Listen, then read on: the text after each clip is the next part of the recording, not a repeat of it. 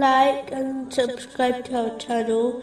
Leave your questions and feedback in the comments section. Enjoy the video. Continuing with the last podcast, which was discussing the aspects of piety indicated in chapter 43, verse 35. And gold ornament. But all that is not but the enjoyment of worldly life, and the hereafter with your Lord is for the righteous. It is important for each Muslim to control their behavior and not object, through actions or words, to the choice of Allah the Exalted. If a Muslim persists on this behavior, they will move from patience to the level of contentment. This is when one prefers the choice of Allah the Exalted to their choice and desires, and therefore does not wish for things to change. Whereas a patient person will desire things to change and even supplicates for it, but they will not complain.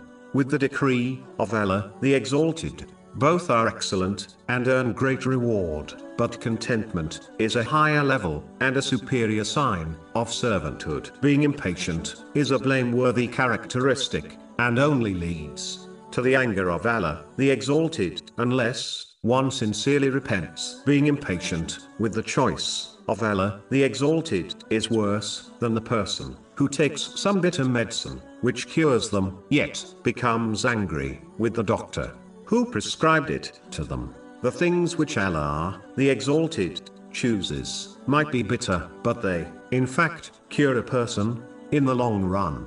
This cure may very well save the person from the fire of hell. So being impatient is not the correct attitude to adopt. The next aspect of piety is that a Muslim should learn to avoid those things which do not concern them. In fact, a narration found in Jami Tirmizi, number 2317, advises that a Muslim cannot achieve excellence in faith until they do this. This includes avoiding constantly monitoring the condition of others and attentively observing their actions. This only leads to grief for the one who observes heedlessness from others, and can lead to other blameworthy traits, such as jealousy or ingratitude to Allah the Exalted after observing the worldly blessings of others. This, of course, does not include interacting with people according to the teachings of Islam,